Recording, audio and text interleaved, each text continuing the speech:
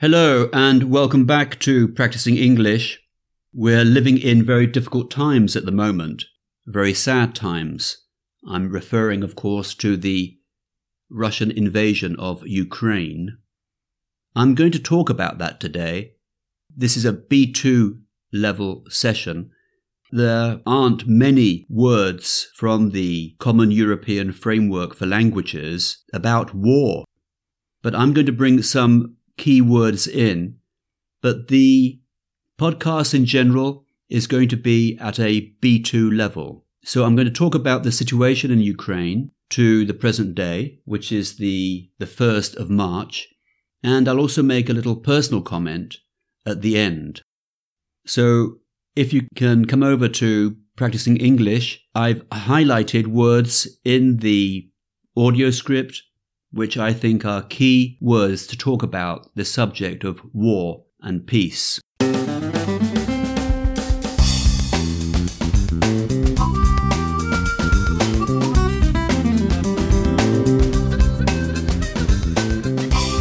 Hello and welcome to Practicing English. My name is Mike Bilbrough and these are podcasts for students of English at B1 or B2 levels, or for those students who just want to improve their general English. For transcripts of these podcasts, please go to practicingenglish.com.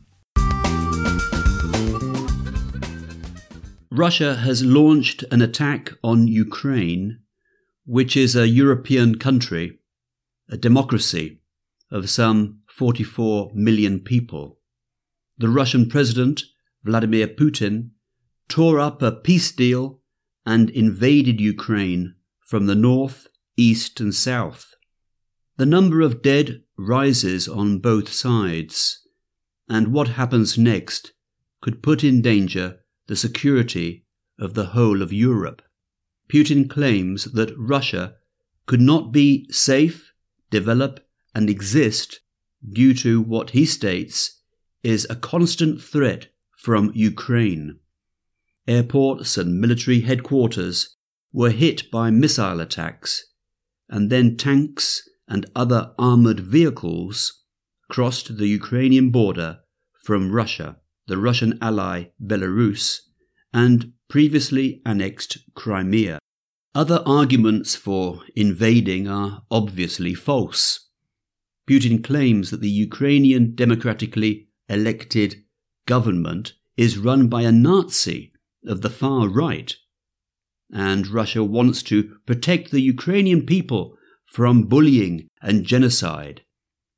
However, this is obviously untrue, as the Ukrainian president, Volodymyr Zelensky, is in fact Jewish, and there has been no genocide in this country under his presidency. The former president, the pro-Russian Viktor Yanukovych, lost the elections in 2014 to Zelensky, and Russia reacted by invading Crimea in the same year.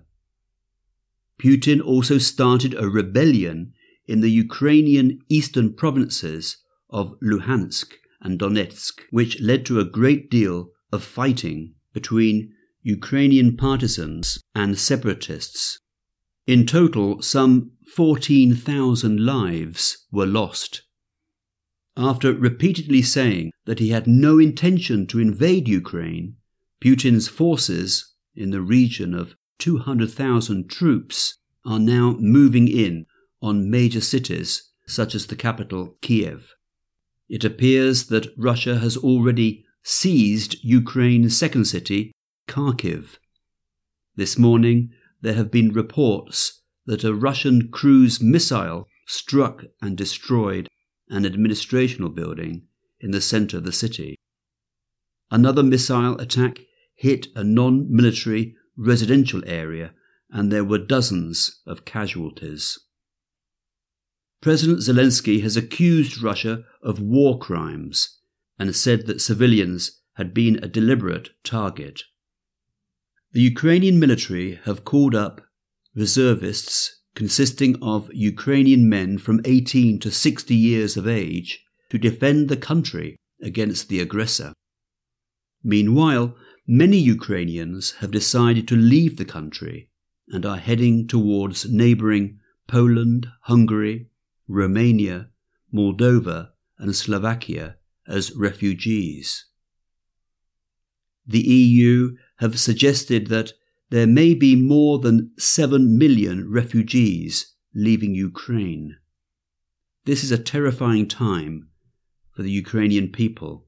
It is the first time a major power has invaded Europe since World War II. The rest of Europe sees Putin's invasion as having brought about dark times for the rest of the continent. Germany's Chancellor Olaf Scholz has warned that Putin wants a Russian empire, while Zelensky has spoken of a new Iron Curtain closing Russia off from the civilized world. NATO's defensive alliance has made clear that it has no intention of sending combat troops to the country of Ukraine. However, many countries in the EU are sending soldiers to Poland and the Baltic states, and, at the same time, activating NATO forces in other areas not mentioned, but possibly Hungary, Bulgaria, Romania and Slovakia. Moreover, European countries are buying and sending weapons and other equipment, including military hospital installations, to Ukraine itself. At the same time, the US, Europe and other countries are placing sanctions on Russia. These include targeting Russian economic and financial institutions, as well as many wealthy individuals who have built up huge fortunes under Putin's government.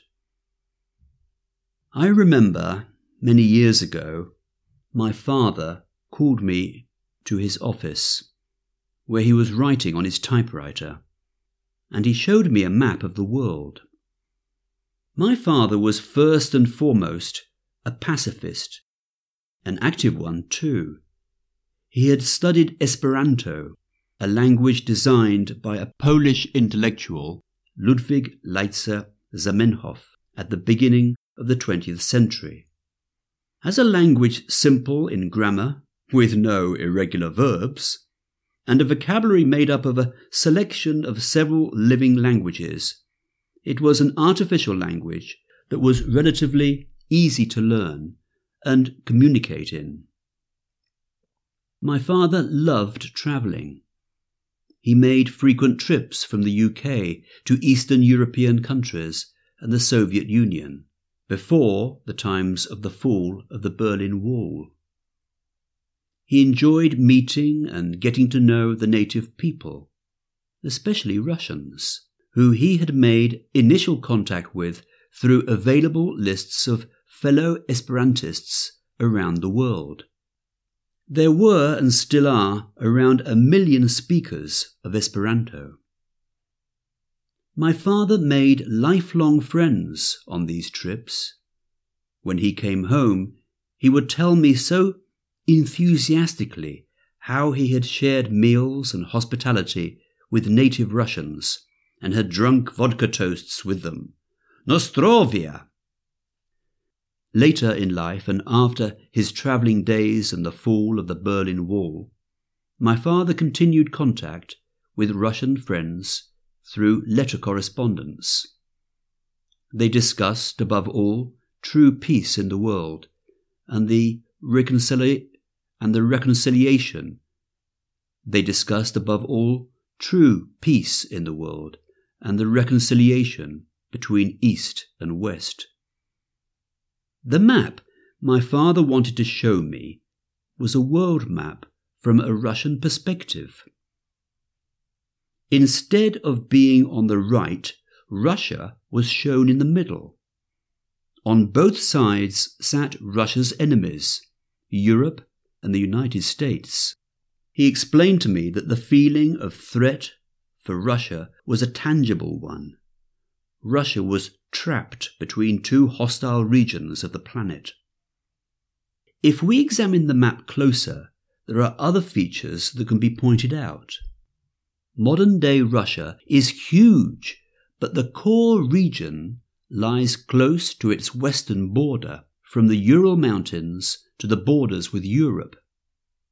The two major cities, Moscow and St. Petersburg, are also in this western region. Moscow is only a 3-hour and 50-minute flight from London. Most of this core area of Russia is landlocked, and although St. Petersburg is on the sea, most ships leaving its port must pass through potentially hostile waters to reach other significant ports. To the south, the long border with Kazakhstan is accessible, but relations between the two countries are amicable. However, the borders with the world's larger powers or possible nations of instability are geographically very difficult to launch an invasion from. The Caucasus Mountains serve as a natural barrier to the Middle East, and mountain ranges and harsh terrain separate Russia from China, India, and Southern Asia. Even the Urals could be seen as a protection from the east to Russia's core area. The obvious threat lies to the west. An area called the North European Plain extends from France through to Germany, Poland, the Baltic states, and onwards to Moscow. During the times of the Soviet Union, the land as far west as the Carpathian Mountains was under its control. That natural barrier has now disappeared. As the renowned journalist and world affairs editor John Simpson of the BBC mentioned recently, perhaps it was a mistake when the Berlin Wall came down to have humiliated Moscow by allowing its old satellite countries in Eastern Europe to join the NATO alliance. If we no longer had an enemy in Russia, why did we allow these nations to join a Western military agreement? My father passed away a few years ago now. He believed to understand Russia's behavior was by understanding this map, and Vladimir Putin, as an ex-KGB official of the past and still hurting on the inside from the collapse of the Soviet Union, still refers to it as significant and vital to Russia's future. Above all, my father was a pacifist, as a person who embraced people from all cultures and welcomed everybody with open arms as citizens of the world. He would have been terribly sad to witness the events of Russia's cruel and violent invasion of Ukraine. He would have seen no excuse for military aggression against a peaceful nation, as indeed there is none. Peace in Ukraine. Thank you. That's all for today. Goodbye for now.